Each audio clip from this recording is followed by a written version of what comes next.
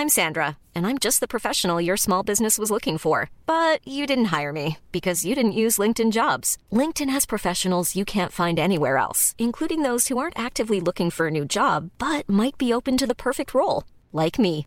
In a given month, over 70% of LinkedIn users don't visit other leading job sites. So if you're not looking on LinkedIn, you'll miss out on great candidates like Sandra. Start hiring professionals like a professional. Post your free job on linkedin.com/people today. Hey, Dave. Yeah, Randy. Since we founded Bombas, we've always said our socks, underwear, and T-shirts are super soft. Any new ideas? Maybe sublimely soft. Or disgustingly cozy. Wait, what? I got it. Bombas. Absurdly comfortable essentials for yourself and for those facing homelessness. Because one purchased equals one donated. Wow, did we just write an ad? Yes. Bombas. Big comfort for everyone. Go to bombas.com/ACAST and use code ACAST for 20% off your first purchase.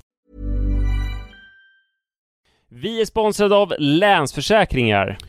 Det är vi. Jag har ju ett problem i livet, och det är ju att jag rent ekonomiskt är något av en fuck-up. Jag både tjänar för lite pengar och jag gör av med för mycket pengar. Och det finns ingen framförhållning, det finns inget sparande till mig själv, det finns ingen pensionsgrej som är så många som lyssnar skulle sätta kaffet i vrångstrupen när de förstår. Ja, de gör det nu. Ja, när de förstår hur illa ställt det faktiskt är. Däremot så har jag lovat mig själv att jag ska inte låta den här ekonomiska fuck-uppigheten, som jag kallar den, föras över på mina barn. This ends now, har jag sagt, och dragit ett streck i marken med kolkrita.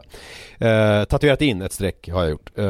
Och därför så sparar jag till barnen varje månad. Och vi har ett system, jag och Li, att Li sätter in pengar på ett konto varje månad och jag sätter in pengar på ett annat konto varje månad. Livet är föränderligt, löften bryts, men Länsförsäkringar finns där för alltid och kan hjälpa till, då bland annat med barnspar. Vi tackar Länsförsäkringar för att ni hjälper Nisse och andra att hålla sina löften. Och glöm då inte att Länsförsäkringar kan alltså hjälpa dig med bank, pension och försäkring. Tack så mycket.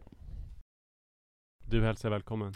Det gör jag. Hallå! Varför är det olika hastighet på saker och ting där? Ja, men det här är ju en grej. Jaha. Alltså det här är ju, alltså det ska vara så. Okej.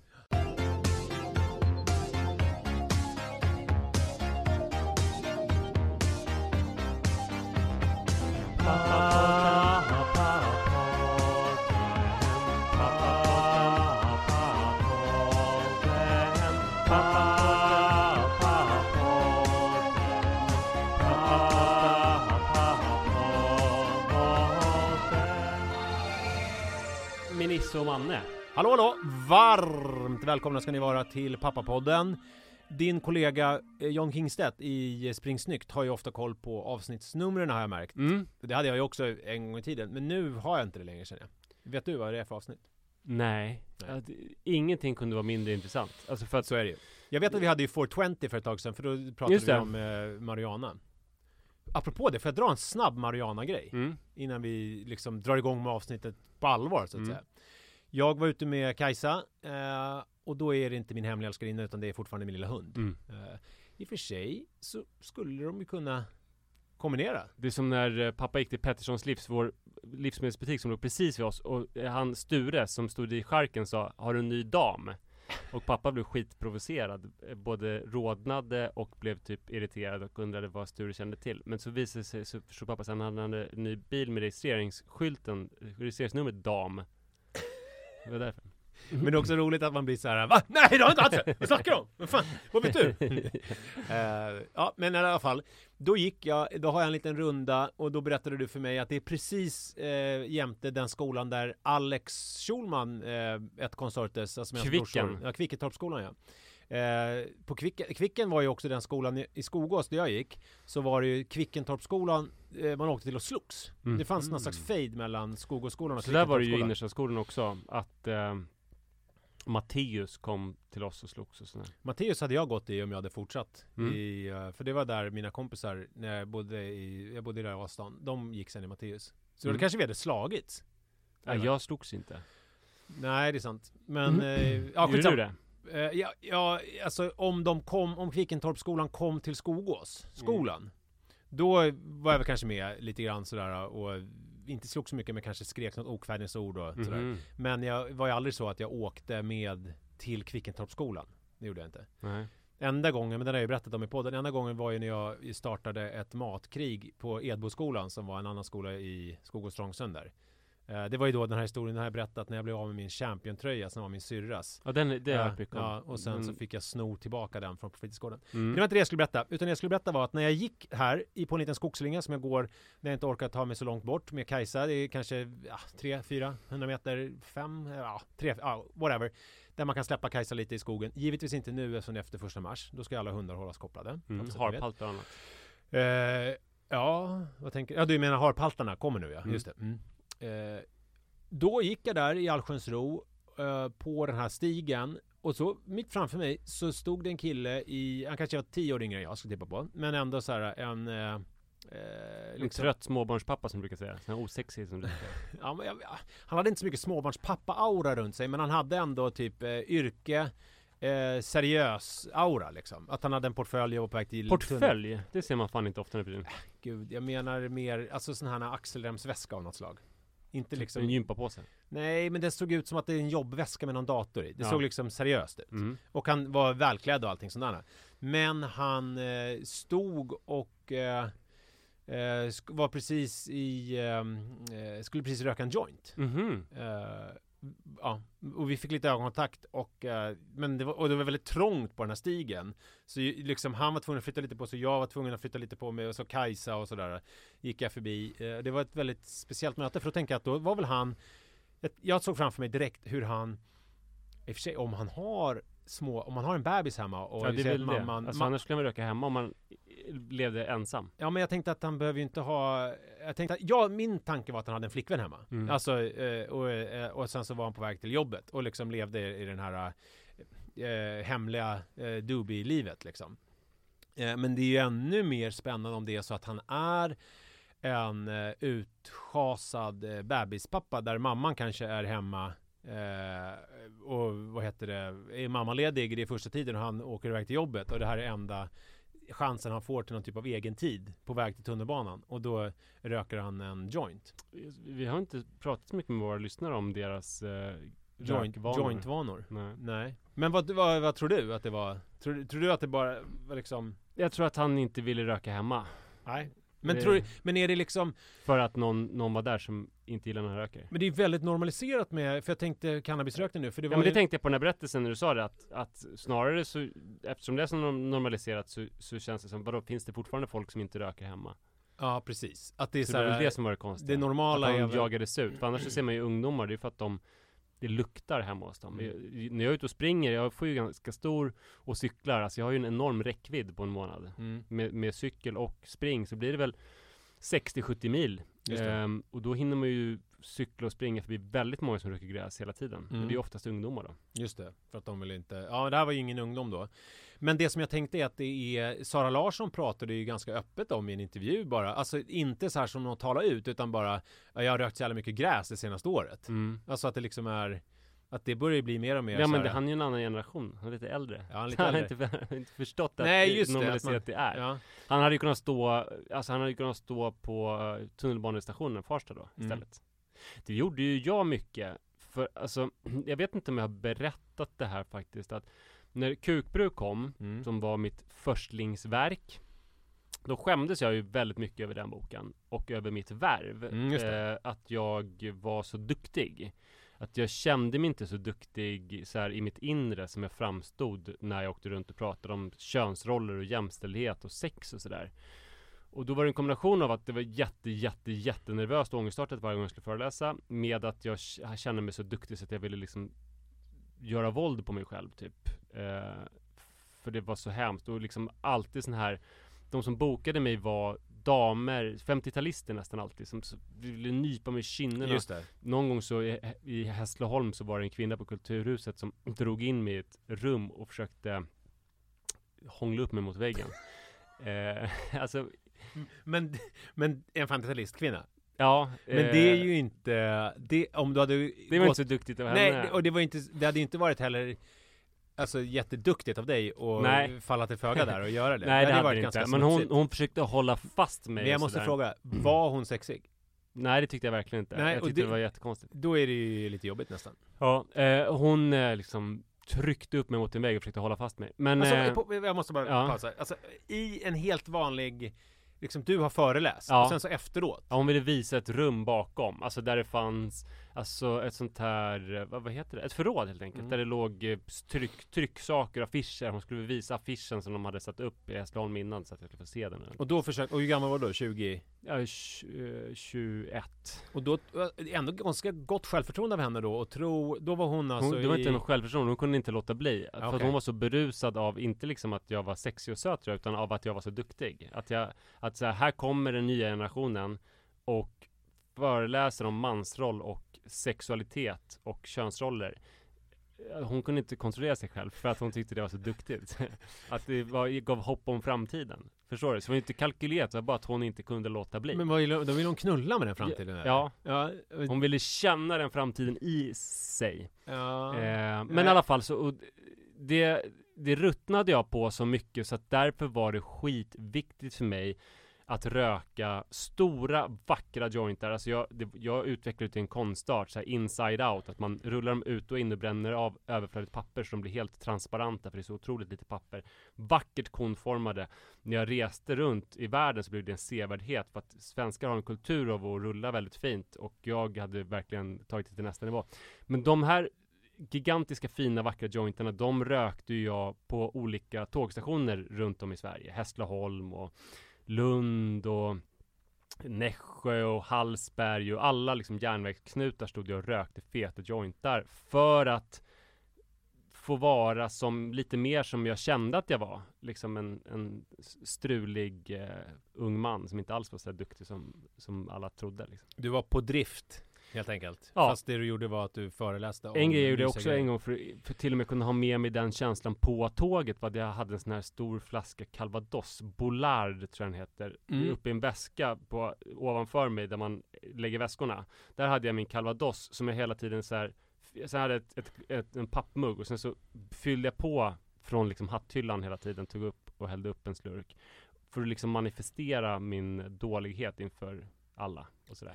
Men fick du några reaktioner på det här när du rökte jointar på tågstationer och sådär? Fick du någon gång liksom... Aldrig. Nej, det var inte så att du fick såhär... Det var kanske någon som berättade om det i den tidens motsvarighet till podd. Ja, men jag tänker det var ju liksom... Men kände du ändå att du var lite farlig och sånt? Eller hade du velat att någon skulle typ... Vad hade du velat skulle hända? Att en 50-talist, snygg, sexig 50-talist-tant skulle komma och hångla upp dig och bara gud vad farlig du är. Nej, jag skulle... Alltså, ja, men folk tittade väl lite snett och sådär och bara vädrade med näsborren. Det var ungefär vad jag ville. Jag vill inte åka fast liksom. För jag tänker att det kan vara också... Det har vi pratat om i Ligga med Petri-samtalet för alla er som har hängt med sedan den tiden. Det här med... Vi har också tagit upp det i podden. Men det här när man är berusad av sin egen... ungdom och sin egen typ kåthet, så här, när man är med någon på en bio som man är kär i och sen så hånglar man, så vill man liksom manifestera sin kåthet och sin sexighet och sin ungdom för alla, för man tänker att vi är så härliga och sexiga och kåta så att det här vill alla ta del av. Fast sen så när man själv nu ser sådana så kan man ju bli lite så här äcklad nästan och tycka att det är lite så här... Det är inte alls min erfarenhet. Min erfarenhet är att det var just så att när jag var i par med folk ute i samhället så blev folk alltid kåta på liksom ungdomliga kåtman. Ja. Alltså gamla människor ville typ så här bjuda på afrodisiaka och prata om gamla sexminnen. Jo, men det där kommer jag ihåg. Det har du berättat om när var det du och Tanja som var i, eller var det du och Sara som var i... Inga kommentarer. Nej, var det här en hemlig historia? För det här har du berättat om i podden. Ja, ju. Nej, jag skojar bara. Jaha. Ja, men det var ju att det var någon kvinna som du har varit med i alla fall. Ja. Oklart vem. Och ni var på semester och den här gubben började bjuda er på bläckfisk. Ja, en kvinna. Alltså de gick igång på att se... Jo, men det var kanske inte riktigt det. Jag menar mer det här att man... alltså tonåringar som står och hånglar väldigt liksom demonstrativt. Alltså det tycker ju, det är lite som när jag ser en 13-åring komma med en cigarett och röka. Men jag minns ju hur vuxen jag kände mig när jag kom som 13-åring med en cigg, eller när jag stod liksom och hånglade med Sara utanför kyrkan i Skogås. Alltså men att när jag nu ser sådana, då ser jag ju bara 2 barn liksom. Eller liksom ett barn som kommer med en cigarett. Och att det finns... Men det är ju fint och rörande. Ja, det finns nej, det är sällan när jag ser... Kärleksyttringar är väl mer mysigt än om jag ser liksom någon som kommer och röker och som ser ut som ett barn. Det tycker jag ju... Det är ju inte så att jag tänker så här... Eller så här, det är ju rörande kanske att se de där barnen som hånglar och också kanske när killen en cigarett eller tjejen. Men det är ju inte så att man tänker så här, gud vad vuxna de är. Nej. Vilket var det man ville signalera själv. Och det var det jag menar med att... Nej, man skulle kanske inte helst... Alltså, vuxenmänniskor skulle snarare inte reagera på det alls. Utan här är vuxna bland vuxna. Ja, och det var det jag menade med när du står och signalerar farlighet och röker din joint. Att det kanske är att folk kanske tycker... lite rörande att där står den där mysiga... Kanske, men jag lyckades ju med att jag tror inte någon tänkte den där killen har varit på Linköping konsert och kongress och föreläst för 450 barnmorskor. Nej, så är det väl. Men jag kommer ihåg, jag hade ju mycket sådana tankar. Vi sitter här på Kungsgatan nu och spelar in. Och jag kommer ihåg faktiskt just på Kungsgatan för att jag klippte mig på Klippoteket som låg uppe på Riddargatan. Och då brukade jag gå därifrån upp Kungsgatan till Hötorgets tunnelbanestation. Och då kommer jag ihåg att alltid när jag gick där nyklippt, då kände jag mig som att när jag var typ 18 år, att det var som att alla tittade på mig och alla liksom sådär, att jag var det coolaste som fanns. Alltså att det var, och att jag liksom att alla, ja, alltså den känslan. Det där var ju en välsignelse och förbannelse. Ja, det var verkligen, det var det ju. Men för att nu har jag ju förstått att det som den slutsatsen jag dragit av det är ju att alltså man kan ju frammana känslan av coolhet, alltså i och med att man känner sig cool. Alltså lite som det här att om man ler så kan man känna sig lite gladare än om man inte ler. Musik är ju effektivt. Man kan lyssna på Lou Reed eller så kan man lyssna på Stormzy eller någon annan grime-musik. Men den bistra... Alltså inte att Lou Reed är grime-musik, utan man kan lyssna på Lou Reed eller grime-musik. Jag tror att alltså, ja, få av våra lyssnare som tror att Lou Reed är... Någon kanske blir besviken när de letar efter grime-artisten Lou Reed och sen hittar de något helt annat än vad de förväntar sig. Men alltså det är väldigt sällan som det finns en korrelation mellan känslan av egen coolhet och i hur man uppfattas som cool av andra. Ja, men så är det, men det där är någonting med att det blivit vuxen. Jag minns att jag konstaterade första gången för 2 år sedan började tänka på det att förut, alltså när jag var ung så var ju liksom allting handlade om hur jag var i världen. Men nu handlar allting om hur världen är i mig. Just det. Och det är verkligen så jag känner mig, att jag känner mig som en slags hemlig agent. Och det är som min mamma pratat om, fast hon har pratat om det på ett sorgset sätt, att hon alltid varit ett bombnedslag, en kvinna som folk har krockat när de har kört bil och svimmat och visslat och liksom, hon har varit så himla snygg. Men att någon gång, jag vet inte, efter 60-årsåldern så slutade hon ha den effekten på folk, kände hon. Det hände liksom ingenting längre.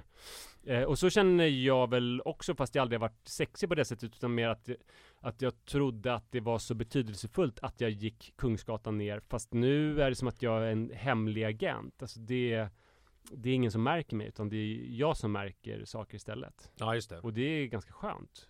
Det var ju det som jag berättade om, att jag inte kunde läsa Svenska Dagbladet på pendeltåget för att jag var rädd att folk skulle tro att jag var moderat. Just det. Ja, men, och det är väl någon slags sundhetstecken och ett vuxentecken, att man inte längre tror att man har förstått det här med till exempel att man har en bad hair day eller att man känner sig ful.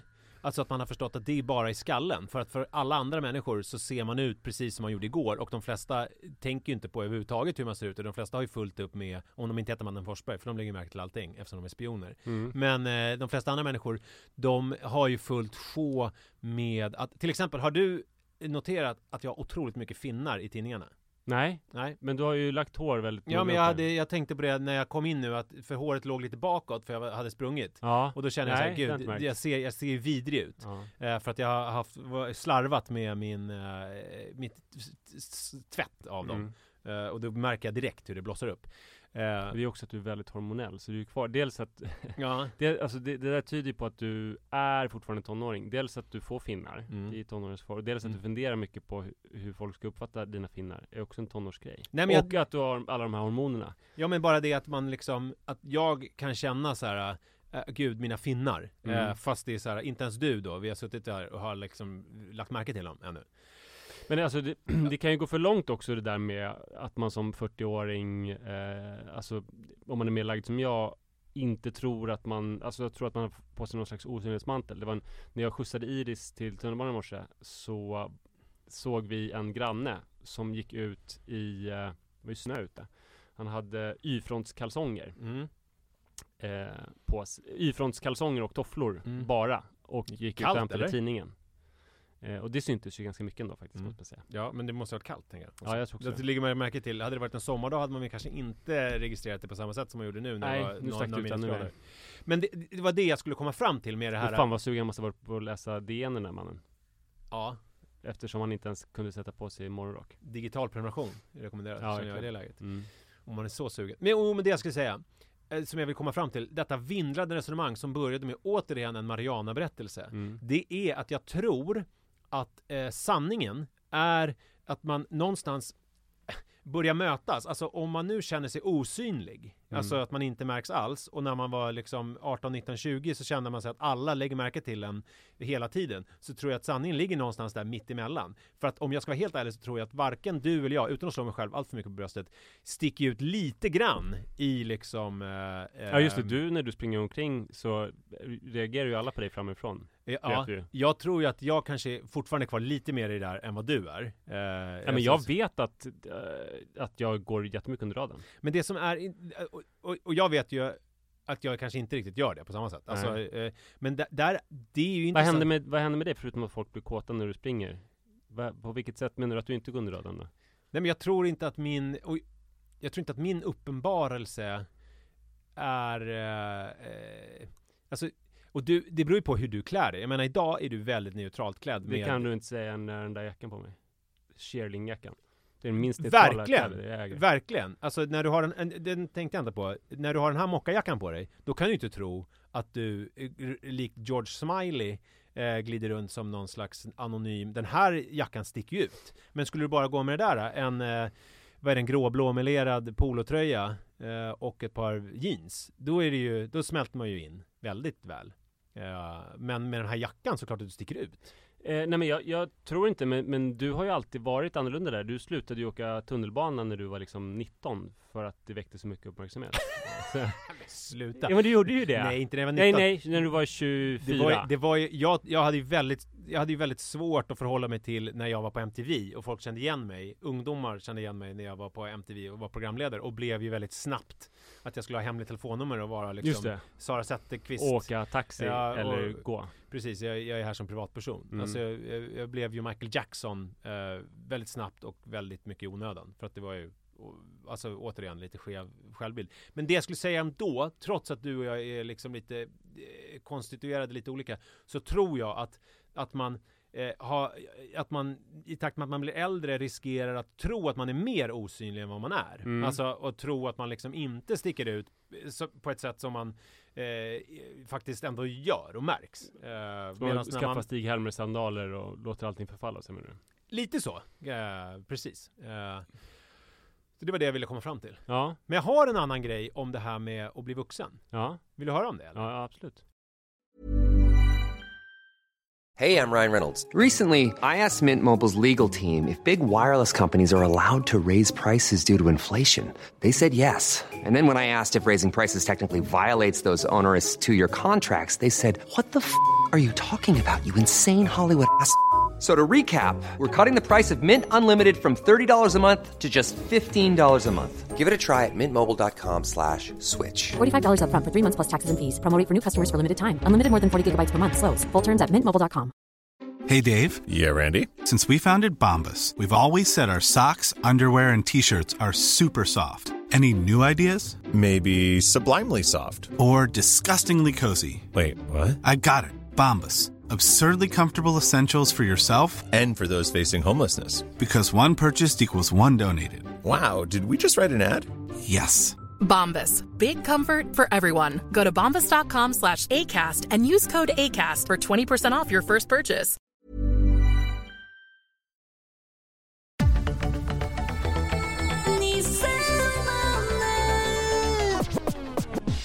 Det känns ju lite nästan pinsamt att jag ska prata om det här igen, eftersom du redan har pratat om Maken, alltså Gun-Britt Sundströms bok. Men jag tänker att alla ni som inte läste den då förra gången den kom upp, för 1,5 år sedan, 2 år sedan, någon gång. För alltså sommaren 2019, i början av augusti.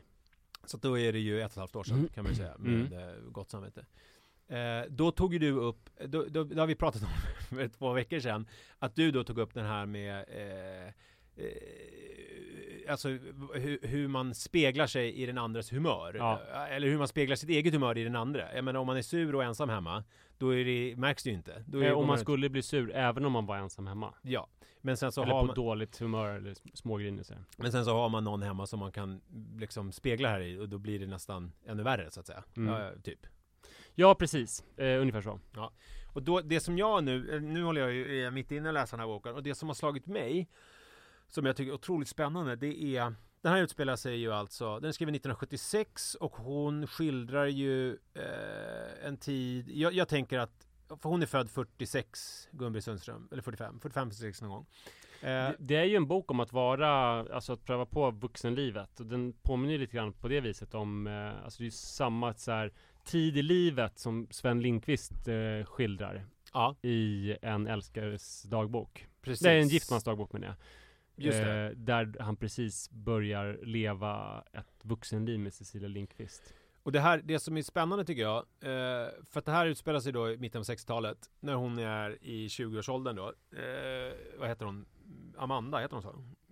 Huvudkaraktär. Samma. Mikael och Amanda, eller Miranda. Ja, skitsamma. Men då i alla fall, så det som de gör är att den här konvenansen då i samhället var ju att man liksom, om man då var lite borgerligt lagd, det här var ju innan alla de här stora liksom universitetsreformerna och sådär, utan det var ju liksom, man tog realen och studentexamen var fortfarande så här att man, du vet, fick göra en sån här muntlig examen och sen så fick man gå ut på framsidan eller på baksidan beroende på om man misslyckades eller lyckades. Och sen så var ju att studera vid universitetet var ju liksom ingenting som var för alla, utan det var liksom det var rätt svårkomligt. Ja, men lite så. Och då fanns det ju massa konvenans på hur man skulle leva sitt liv, och det var väl över hela linjen. Det var ju inte bara borgerligheten, men att man liksom går igenom de här skedena. Det är konfirmation och sen så liksom blir man vuxen, och då ska man, när man är 19-20, då träffar man sin livspartner, och sen så sätter man bo, och sen så är det så, och man är vuxen liksom. Det är liksom det finns ingen så här ung vuxen eller liksom hit och dit, utan man är vuxen, och sen så blir man 50 och då får man käpp och sen dör man typ. Och det märks så tydligt i den här boken, för att de gör ju otroligt vuxna saker, om jag nu får använda det begreppet. Alltså de liksom lever väldigt, de är ju 20, men de liksom är parvis på liksom seglar, och de det är väldigt vuxet umgänge. De dricker mycket te och läser mycket böcker och diskuterar mycket. Det är liksom, det är sällan överhuvudtaget, och det tror jag också är en generationsgrej. Sällan kollar på Netflix. Det är sällan kollar på Netflix, men det är sällan de krökar till exempel. Alltså går ut och festar och super, gör de ju ingenting egentligen. Utan det kan vara att de dricker en flaska rödvin ibland när de gör någon gryta. Men oftast är det ju att de dricker kaffe och te. Liten snabb brasklapp att mina föräldrar är ju födda samma år. Mamma född 46 och pappa 45, och de är polare med Gun-Britt också från studietiden, och de levde ju helt andra liv än hon gjorde. Förvisso träffades de också unga, i 20-årsåldern så blev de ihop och var tillsammans hela livet, men det dröjde liksom 10 år innan de skaffade barn. De festade runt hårt och rökte gräs på olika golv, och gjorde ju verkligen uppror mot, i och för sig så kanske upproret började redan med min mormor, som ju var någon slags bohem. Och min morfar var väl också ganska bohemiskt lagd, men däremot min farfar och farmor var ju mer borgerliga, och mamma och pappa gjorde ändå någon slags uppror mot det och levde liksom ett utdraget studentliv i Uppsala, fast pappa hade börjat jobba på radion och sådana saker, och älskade olika gruppsexgrejer och sånt där. Alla var ju inte sådär. Det var ju en brytpunkt. Vuxna och duktiga. Det var ju en brytpunkt, alltså där i de åren, och de här revolten kom ju, sexuella revolten och allting. Hon var ju också tillsammans med en kristen snubbe, eller som kom från en kristen familj, så att det var väldigt viktigt att de inte skulle ha sex innan de gifte sig och sådana saker. Så det sticker ut lite. Men det hade de ju. Ja. Och sen så får man ju skildrat allt det här, vilket är samtidshistoria med p-pillret också, att man liksom kan ha sex utan att det är risk för att och man ska hon bli är barn. ju väldigt obryddande kring sex och sådär, men Ja. jag tycker det är konstigt att hans familj är så gammaldags. Ja, men det som jag vill säga ändå var att det som de tvingas in i det här, och det är ju annorlunda nu. Alltså att man ska träffa någon och vara ihop med den här personen och göra alla de här liksom till synes vuxna sakerna. Men samtidigt så är det liksom ett inre kaos. Alltså när de beskriver känslolivet och när de, liksom hur de har det gemensamt, så är det ju precis som att läsa om sitt eget liv. Alltså med hur det kaos man går igenom, och det igenkänningen är total. Alltså, och det tycker jag är så fascinerande om man jämför med till exempel när man tittar på Skam, som ju kom för några år sedan, som skildrar liksom norska tonåringar. Så känner man ju igen sig på pricken, alltså emotionellt. Och här kan man läsa liksom en bok som utspelar sig i mitten på 60-talet, och man känner igen sig på pricken igen. Att det liksom det finns de här universella... Vad är det du känner igen dig i? Vad är det som händer med henne? Veligheten, alltså det är ju i relationen så här, ska vi vara ihop eller ska vi inte vara ihop? Älskar jag honom eller älskar inte honom? Är det för livet eller inte för livet? Det där är ju jätteintressant så här, inre krig, tycker jag, som jag tror att alla går igenom alltså i alla relationer, men särskilt de som sen blir såna här riktigt långa relationer, att först är det en nyförälskelsefas, men sen så följer en fas där man kanske fortfarande är kär, men att man ifrågasätter väldigt mycket, för man måste liksom verkligen pröva det här förhållandet för att se om det håller för testet och om det är någonting som är mer långsiktigt. Alltså, för det är någonting som händer när man är i de yngre 20-årsåldern, där varje förhållande testas liksom mot evigheten. Är det här värt att satsa på? Och då blir man ju väldigt kritisk mot den man är tillsammans med. Men det är ju inte något i alla fall inte för mig var det ju liksom inga medvetna test, utan jag känner väl mer igen mig i att det är det här spelet som blir, alltså att det alltid är någon som är mer kär än den andra. Alltså, och så fort den som är mer kär, för de bestämmer sig hela tiden för att bryta upp. Och då blir hon mycket mer kär i honom för att han helt plötsligt har ett eget liv, och då känner hon att hon vill ha honom ändå. Alltså det här lite barnsliga liksom, omogna sättet att se på saker. Och det som jag tycker är intressant med den här generationen är att det känns som att när man då tvingas in, eller min tes är då, när man då tvingas in i att så många av de här gjorde då på den här tiden ändå, måste man säga, och kanske framförallt lite tidigare, att man tvingas in i på grund av samhällelig konvenans, att man då ska bli ihop och ska gifta sig, gör ju att man liksom aldrig riktigt emotionellt mognar. Och jag kan ju uppleva faktiskt med den där generationen, alltså nu generaliserar jag ju, att det känns som att jag har ju alltid sett mig som så barnslig liksom. Om man tänker så här, när ska jag bli vuxen? Alltså om man jämför med den där generationen, så känns det som att de alltid varit mycket vuxnare och gjort vuxnare saker. Och det kan ju ha med mig att göra visserligen också på många sätt. Men jag tror också i och för sig att de har nog känt, om du har känt när ska jag bli vuxen, hoppas jag bli vuxen, så har de väl kanske också känt att det inte är önskvärt att bli vuxen, eftersom väldigt många i den generationen gjorde så tydligt upp med föregående generation som var vuxna, som var tråkiga, förstockade och borgerliga liksom. Ja. Så att det kanske inte var eftersträvansvärt överhuvudtaget att de skulle bli vuxna. Även om du tycker att de levde som vuxna omedvetet. Ja, men det som min tes är att, alltså, att de är på många liksom sätt vuxna då, för att de har gått igenom olika såna här steg, alltså utan påverk, att det blir som en insekt eller skalbagge som har liksom, som är mjuka på insidan, men de bär sitt skelett utanpå så att säga. Medans jag kan uppleva då att våran generation ändå liksom av samhället tvingas in i liksom en annan typ av ovisshet på utsidan, med liksom otrygga anställningar och liksom otrygghet i allmänhet kring hur man ska leva sitt liv. Alltså ska man så här allt från så här ska man skaffa barn eller ska man inte skaffa barn, eller är liksom vad har jag för könstillhörighet, och alltså det finns så otroligt många frågor som är i luften för vår generation, som ju inte alls var på tapeten då, utan det som fanns och som man revolterade mot, det var ju så här att man tar studenten, man gifter sig, man skaffar barn, och sen så är det livet. Nu är ju liksom inte, så ser ju inte livet ut. Men du har ju ändå gjort exakt samma val som en 40-talist gjorde. att du, jag vet inte, konfirmerade du dig? Nej. Men sen, lumpen, och sen så gifte du dig och du fick barn i en ålder som hade varit fullkomligt rimlig även på 70-talet. Ja, fast många av de där tänker jag som är skaffa födda... hund och bil. Många av de där som skaffade, som är födda, jag tänker på de här... Alltså jag skulle säga att det jag beskriver nu är ju också... alltså, det är ju inte... det här är ju min grovt generaliserande bild av en liten del av samhället, och det kan jag exemplifiera genom att jag tar typ Marie-Louise Ekman som exempel. Alltså att man har levt ett ganska liksom, träffat någon, skaffat barn ganska tidigt, men sen har man börjat göra revolt senare. Att man liksom har hunnit göra grejer som man har gjort kanske bara av farten för att samhället har förväntat sig det, och sen så har man liksom börjat tänka Marianne efter. Lindberg De Geer var väl exakt så. Att hon levde som vanlis ganska länge tills hon gjorde tältturnén. Precis. Där hon blev kostymör och sen så blev hon konstnär och sen så gjorde hon något helt annat. Ja. Så att det kanske inte är för sent för oss att sluta vara vanlig och göra lite coola, flummiga grejer. Nej. Och sen...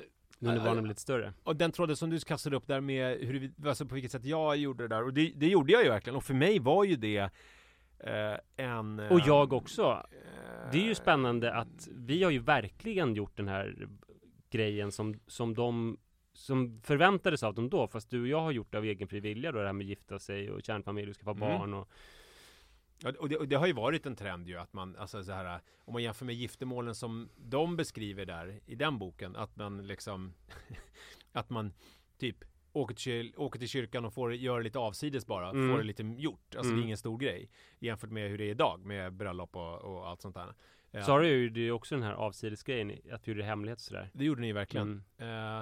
Men gud, nu är det så många bollar i luften. Den bollen som jag ville plocka upp nu, det var att för mig, jag sökte ju det skelettet ju. Och det jag pratade om i podden tidigare, att jag ville ha de här, ta studenten, ta körkort, liksom gå gymnasiet, göra allt det där, och sen skulle jag bli vuxen. Just det. Men sen har jag förstått då att man inte, det var inte så det funkade, utan det var någonting annat som krävdes. Då, åter till min tes. Det är att, och jag vill slå vår generation, som jag tycker ofta får lite skit liksom, att det är så här generation X, vilken generation vi nu tillhör, gränsen mellan X och Y eller vad fan vi är.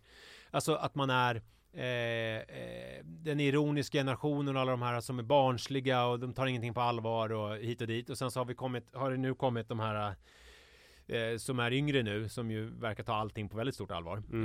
Men att det är att det som vi har tagit på allvar, det är ju vårat inre. Alltså så här, inre mognad upplever jag i alla fall. Att det liksom är att man lyssnar på sig själv och verkligen försöker göra saker för att de känns bra och inte för att alla förväntar sig av det. Jag kanske hårdrar det lite, men förstår du lite vad jag menar? Att det liksom är... Vad skulle det kunna vara som man gör för att det känns bra istället för... Ja, men att man inte till exempel känner att man är 20 och att man måste gifta sig direkt. Man kanske åker till Goa istället. Ja, och man gör massa andra grejer, och så tänker, sen kan det slå över, och andra sidan, åt andra hållet, att det sen till slut blir att man bara sitter och scrollar på Tinder och swipar, och så blir det ingenting av någonting, för att man liksom att valen bara gör att det blir jättefladdigt alltihop. Men att man inte gör saker bara för att man måste. Jag tycker det är fascinerande att tänka på, om vi säger då att man inte måste det, så landar vi exakt samma sak. I våra kretsar så alla lever ju tillsammans med en partner. Alltså de som vi umgås med, som är lika gamla som oss själva, vissa är ju skilda och sådär, men alla har ju stadgat sig. Typ alla har skaffat barn, alla är tillsammans med någon som inte har samma kön som de själva. Okej, det kanske inte krävs av en på samma sätt, men det verkar som att man landar i exakt precis samma sak. Ja, men man gör det ju efter, alltså jag är ju förespråkare för liksom så tvåsamheten, jag tycker det är skitmysigt, men man gör det ju av liksom nu, återigen, jag är ett dåligt exempel eftersom jag har gift mig med just den här gymnasiepersonen, vilket jag är ju väldigt glad för. Men 60-tals drömperson. Ja, men de flesta gör ju inte det. De flesta träffar ju någon i 25-26 års åldern och har ju liksom gjort lite grejer innan och sådär. Att det inte är att man känner att man inte gör det med första bästa. Sen kanske man kommer fram till att det är så här, ja men det här är ju ganska nice. Alltså att dela sitt liv med någon. Alltså precis det som de skriver i boken. Det är ju som att hon i teorin har börjat förstå vad det är hon är ute efter, fast hon är inte riktigt där ännu mognadsmässigt. För hon beskriver ju att hon tycker ju att han ska vara som hennes tapet. Alltså den ska vara där, men man ska inte tänka på den. Men det är ju så som fort det Knausgårdska föräldraskapet. Ja, precis. Men så fort tapeten försvinner så ska man sakna den. Alltså så ser ju hon på alltså äktenskapet, och en ganska krass syn på sin då blivande make, att det är att man ska på ett självklart sätt bara finnas där för varandra, men det ska inte liksom vara någon stor grej hela tiden.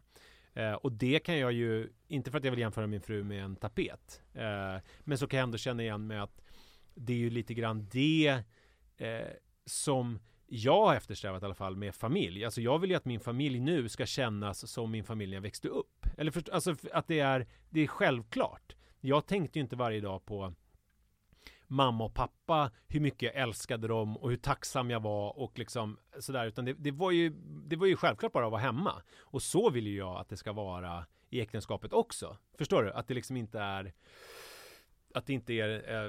världens största grej. Att liksom, förstår du? Att man tar varandra självklart på ett sånt sätt. Ja, det är absolut. Det är det som är det fina med nära relationer. Att ta varandra för givet är ju en väldigt fin sak. Ja, och det är ju hon inne på. Men jag tycker att det är lite för tidigt liksom, för henne. Ja, det var ett vinnande resonemang som... Men så egentligen så, om man ska sammanfatta det då, så är det som att vi lever exakt samma liv, fast vår generation väljer det själva och leker av oss i 5 år innan. Så därför är det väl lite mer emotionellt mogna än vad de var. Jag vill, det jag egentligen vill är ju att slå vår generation för bröstet. Alltså jag vill ju liksom dra en lans för dem och säga att de är att vi är bra, helt enkelt. Alltså som någon slags peptalk till oss själva. Att vi är smarta och emotionellt mogna. Det där gillar jag. Alltså förra veckan var det gymnasisterna som uppvärderades, och nu är det då 80-talister, är det också kanske 70-talister? Ja, men jag tycker nog att jag menar nu, om man tittar på de här som är födda på 90-talet och alltså det här med psykisk ohälsa och allt det här som är uppe på tapeten nu, så är det ju, folk är ju jävligt mogna. Får jag uppvärdera 40-talisterna lite grann?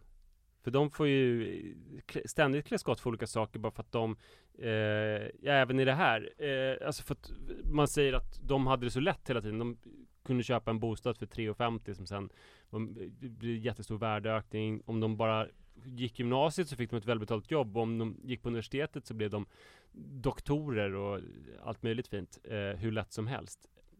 Men de gjorde ju ett väldigt viktigt arbete. Just det här med att få välja själva, så gick ju de i bräschen för att man kunde välja på olika sätt. Så de var ju ändå, inte kanske just Gun-Britt Sundström i romanen Makan, men hon diskuterar ju allt det här. Ja, de visade att det fanns nya sätt att leva på när det väldigt länge bara hade funnits ett sätt. Ja, så att de öppnade upp mycket för oss. Ja, gud, så var det ju. Alltså utan dem så hade det inte varit någonting. Men det kan ju vara... De enda vi inte uppvärderar, det är 60-talisterna. Och 50-talisterna vet jag inte heller om de är någonting. 50-talisterna är ju bara kåta kärringar som vi försöker hångla upp dig i olika, olika ja, lager, och det är väl väldigt rörande ändå. Ja, det är det ju. Jo, men visst, alltså det är klart som fan att, men 40-talisterna är ju så väldigt bra. Det är ju fortfarande så, jag menar nu börjar de ju närma sig 8-årsåldern. Det är fortfarande så att de är väldigt bra på att dunka sig själva på axeln och så att man behöver nästan inte göra det. Men det kanske är så att det snart börjar bli vända, att det blir så att vi måste börja försvara 40-talisterna för att vi är när man de pratar sista om som liksom minns dem. De här som byggde det här samhället, så var det ju liksom 20- och 30-talisterna som jag vet inte, byggde broar och infrastruktur och folkhem och så här. Men det är ändå 40-talisterna som öppnade upp för oss, som bröt mot det gamla. Man brukar väl se 20-30-talisterna som ju, om man pratar om första generationens invandrare, som ju liksom gör allt för sina barn, och sen så får barnen leva ut drömmen. Och då är 40-talisterna barnen till de här första generationens invandrare som bygger upp det här perfekta samhället åt dem. Som de såklart gjorde jättemycket bra för, framförallt för liksom den här frihetliga utvecklingen för människan. Men Ex on the Beach hade till exempel inte funnits om det inte hade varit för 40-talisternas normbrytande arbete. Manne har nu som morgontradition att han kollar på Ex on the Beach. Jag har inte sett det, men du berättade innan att det är som Paradise Hotel. Det är vadå X? Vad är de X? Alltså jag tror att många av våra lyssnare nu kommer väl tycka att vi är två boomers som sitter och inte fattar någonting. Jag ska villigt erkänna att jag har svårt att göra skillnad på de här olika programmen. För att det är snygga 25-åringar, alltså solbrända och vältränade, som är på olika varma ställen och dricker och super. Och det är väl lite Men här åker de med sina ex och sen så blir det olika förvecklingar. Det är någonting, mannen försökte förklara det för mig. Alltså de är i det här huset och typ har alla de här intrigerna. Sen så ibland så går de ner till stranden och då kommer deras ex. Ja, vad roligt. Alltså, så att, ja, jag fattar inte riktigt. Men i alla fall, då hörde jag i morse, eller igår morse var det. Då var det två tjejer som har det här, du vet, 25 år och är så här hesa för att de är högljudda på fyllan. Ja, på fyllan, men också som personer. Alltså de är och som satt och snackade, och då snackade de om någon Kevin. Som Tilde Fröling var när hon var 25. Exakt som Tilde Fröling var när hon var 25.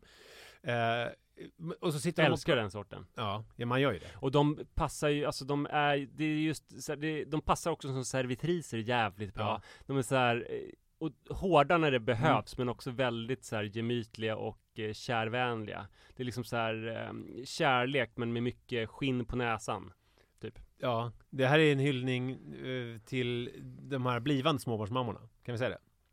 Nej, nu tänkte jag på servitris, eller vad? Ja, nej, men jag tänker att det här är liksom steget innan när de blir småbarnsmammor. Alltså vi brukar ju prata om de här småbarnsmammorna i Kekra nu. Nej, får du hylla dem som småbarnsmammor. Jag tänker på dem när de är som Tilde Fröling var 25, och jag tänker på servitriser som är så här. Jag tänker inte så mycket på hesa småbarnsmammor just. Nej, men det är som att det är egentligen det vi landar i, Manne, är ju att det är som den här intervjun du gjorde med Alice Ba, att vi älskar kvinnan. Ja. Alltså, och det spelar ingen roll om de är småbarnsmammor Ica eller om de är hesa till Fröling 25-åringar.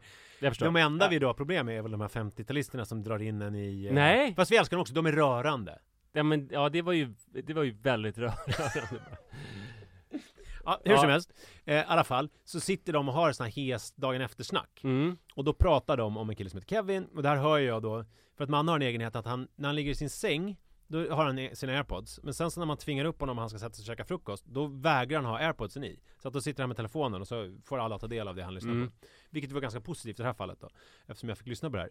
Då sitter de och pratar om gårdagskvällen, och då så säger hon att ja, men jag och Kevin låg med varandra, och han bara, va? Det gjorde vi inte, vi däckade. Han bara, men vad fan, vi knullade ju!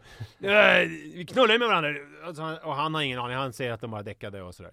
Och sen så mynnar det här ut i en diskussion som jag inte minns. Men det jag tyckte var så fascinerande var att ställa det här i relation till det relationella tv-drama som jag minns starkast från när jag var i mannens ålder, alltså när jag var 11-12 år.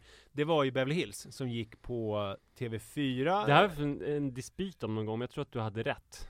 Att det var på 4? Ja. För jag hade ju bara 4. Ja. Så det är omöjligt för mig att det kunde vara på en annan kanal. Nej, men SVT skulle kunna ha varit. Nej, men det har det riktigt inte. Nej. Det vet jag att jag vet att det inte var SVT. Men jag vet att sen TV3 hade ju Melrose Place. Just det.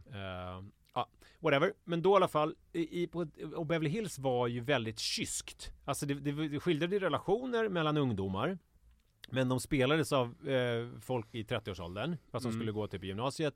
Och det var ju ofta att det var någon slags moralisk twist. Alltså om man låg med varandra så blev det oftast att det var någon ofrivillig graviditet, eller att det var liksom och det var alltid den här lilla klassiska i amerikanska tv-serier att det blir någonting på slutet, någon moralisk slutsats eller någonting som dras. Det fanns ju James Dean-karaktären Dylan, Just Luke det. Perry, som blev alkad och så här, sen körde ihjäl sig med en typ Jaguar E-Type och sånt där. Dog han till och med? Jag tror det. Ja, för han dog i verkligheten här för något år sedan. Gjorde han? Skådisen. Okej. Men... Det var ju alltid när jag gick till frisören, så varannan gång så bad jag att bli klippt som Brandon och varannan gång som Dylan. De hade jävligt bra frisyrer bara. Ja, Brandon hade mer, alltså Dylans snedlugg, ja. En vågig snedlugg. Dylan var ju mer stod upp liksom. Han hade ju en mer rockabilly frisyr. Precis. Vem identifierar du med? Det var olika då? Ibland var det Brandon, ibland var det Dylan. Det var ju svårt att bestämma. Ja. Du var aldrig Brian Austin Green? Nej, det var jag aldrig.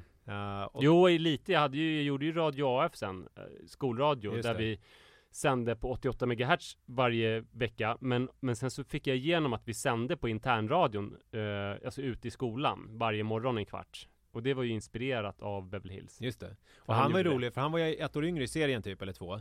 Men han var ju typ 10 år yngre än alla skådespelarna. Så att det var ju så en konstig grej att han skulle vara liksom freshman typ, medan de var, vad det nu heter, sophomore year eller någonting. Och sen så var han då, fast han såg ut som att han var, för han var ju 15-16 på riktigt, 17 någonting. Märkligt, men i alla fall så där så kunde man inte ha sex helt ostraffat. Nej, Steve var du aldrig heller, eller? Nej, verkligen inte. Nej, han var väl ingen som... Nej, det var väl ingen, han var väl den som var absolut äldst också. Och hon, den här redaktören för skoltidningen, Amanda. Andrea. Gud, vad det stora glasögon och boxiga kavajer. Ja, hur som helst i alla fall, så var det ju... Det här var ju liksom det... Ja, det är ju överdrivet såklart, det fanns väl andra grejer. Men det här var ju det som man fick sig till livs liksom. När det gällde just sån här...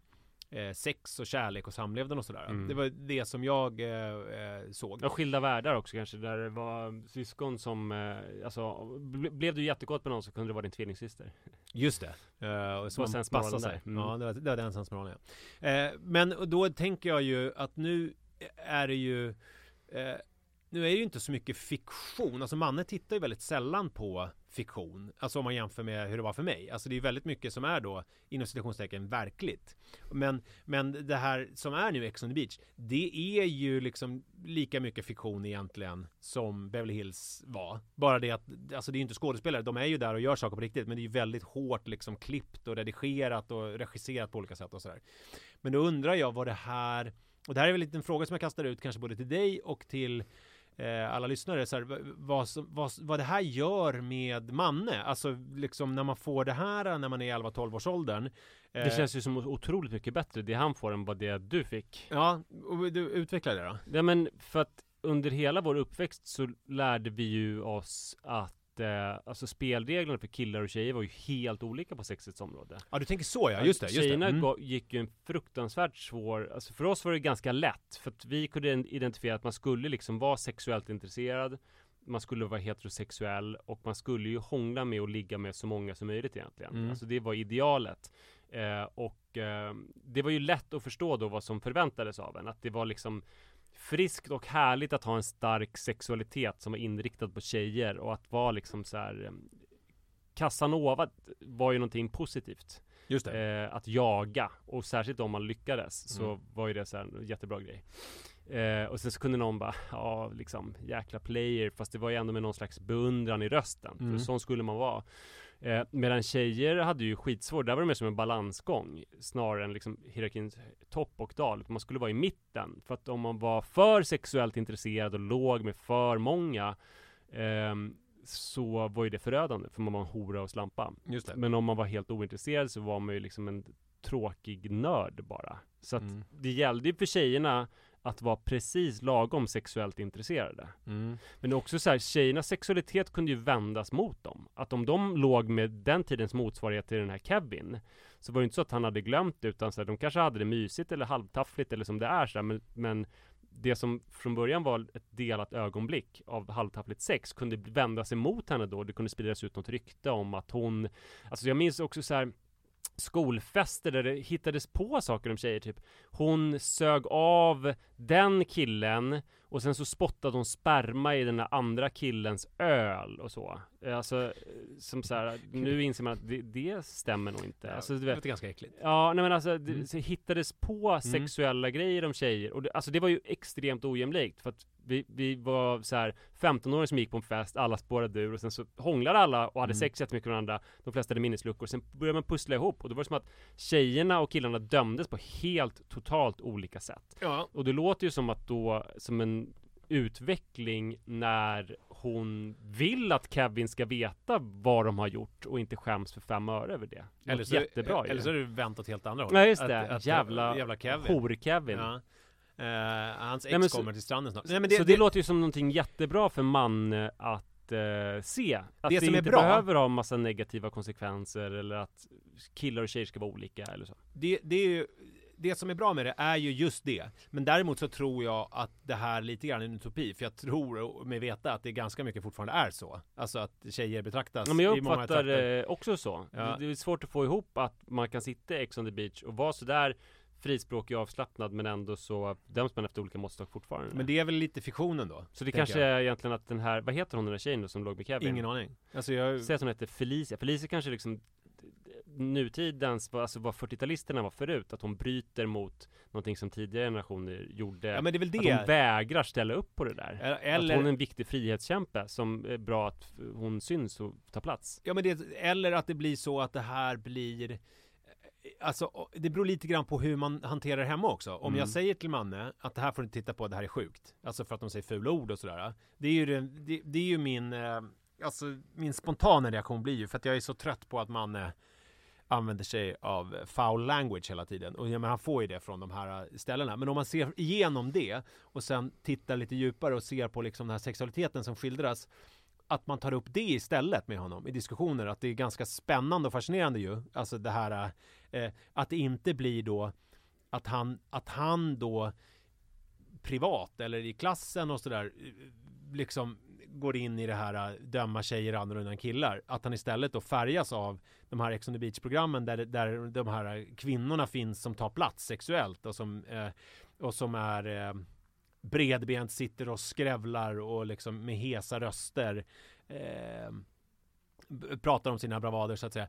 Att det inkorporeras i hans hjärna som en del av verkligheten. Alltså men också hoppas man att det ska finnas killar som, nu var det så att Kevin kanske hade en minneslucka, men killar som inte vill, som inte är så sugna, som ångrar sig, som inte får stånd liksom. Ja, det tror jag för sig kanske inte att det finns just där har vi viktigt jobb för castingagenter ju. Ja, att det är, men det där är ju intressant. Förlåt. Apropå det så är ju det intressant med jag läste en intervju i Nöjesguiden med hon som är Nina Tyrberg heter hon, va, som har gjort den här filmen om porrbranschen i USA. Det låter bekant. Alltså det är inte en dokumentär utan hon har gjort en spelfilm ju. Ja, men det är en skådespelerska som spelar huvudrollen, en aspirerande porrstjärna i USA, och sen så är det, men det är i övrigt så är det liksom verkliga porrskådisar och sånt som medverkar för att hon vill göra så autentiskt som möjligt.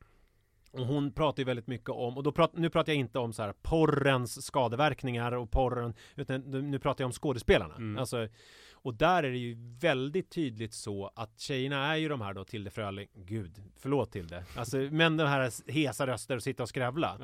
Ja.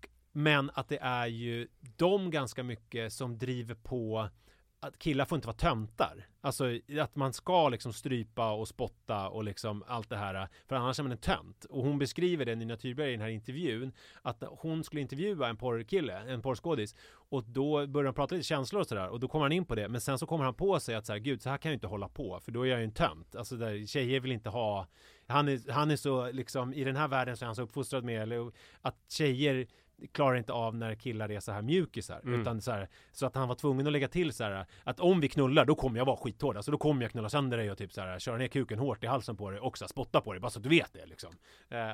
Att han är tvungen att poängtera det.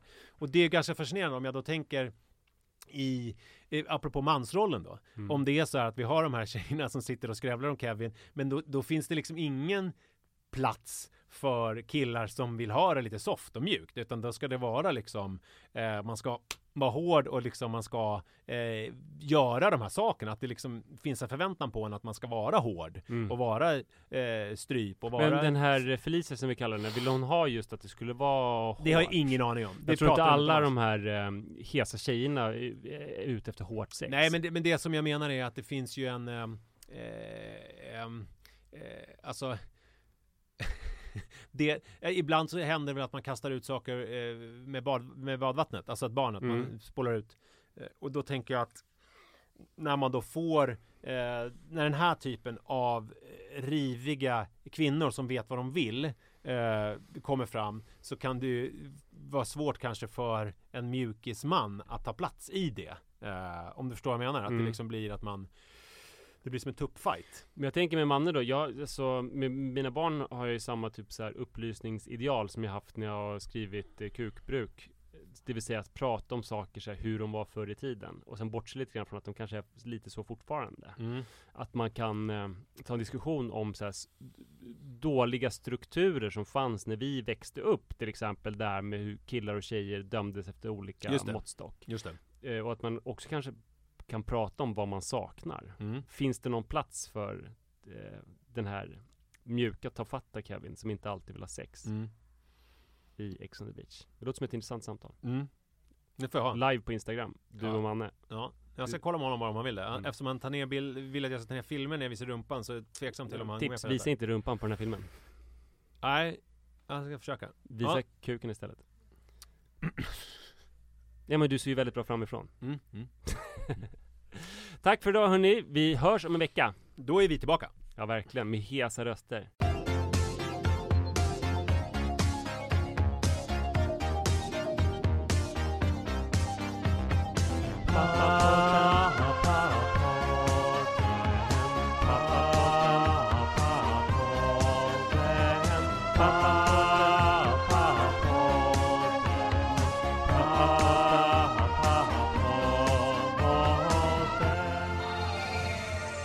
Nisse och Manne.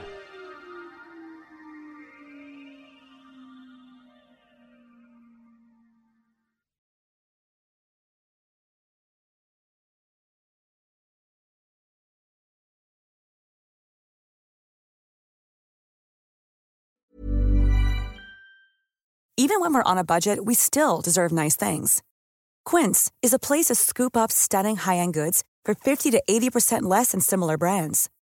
They have buttery soft cashmere sweaters starting at $50, luxurious Italian leather bags, and so much more.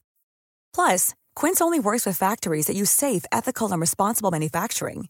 Get the high-end goods you'll love without the high price tag with Quince. Go to quince.com/style for free shipping and 365-day returns. Hi, I'm Daniel, founder of Pretty Litter. Cats and cat owners deserve better than any old-fashioned litter. That's why I teamed up with scientists and veterinarians to create Pretty Litter.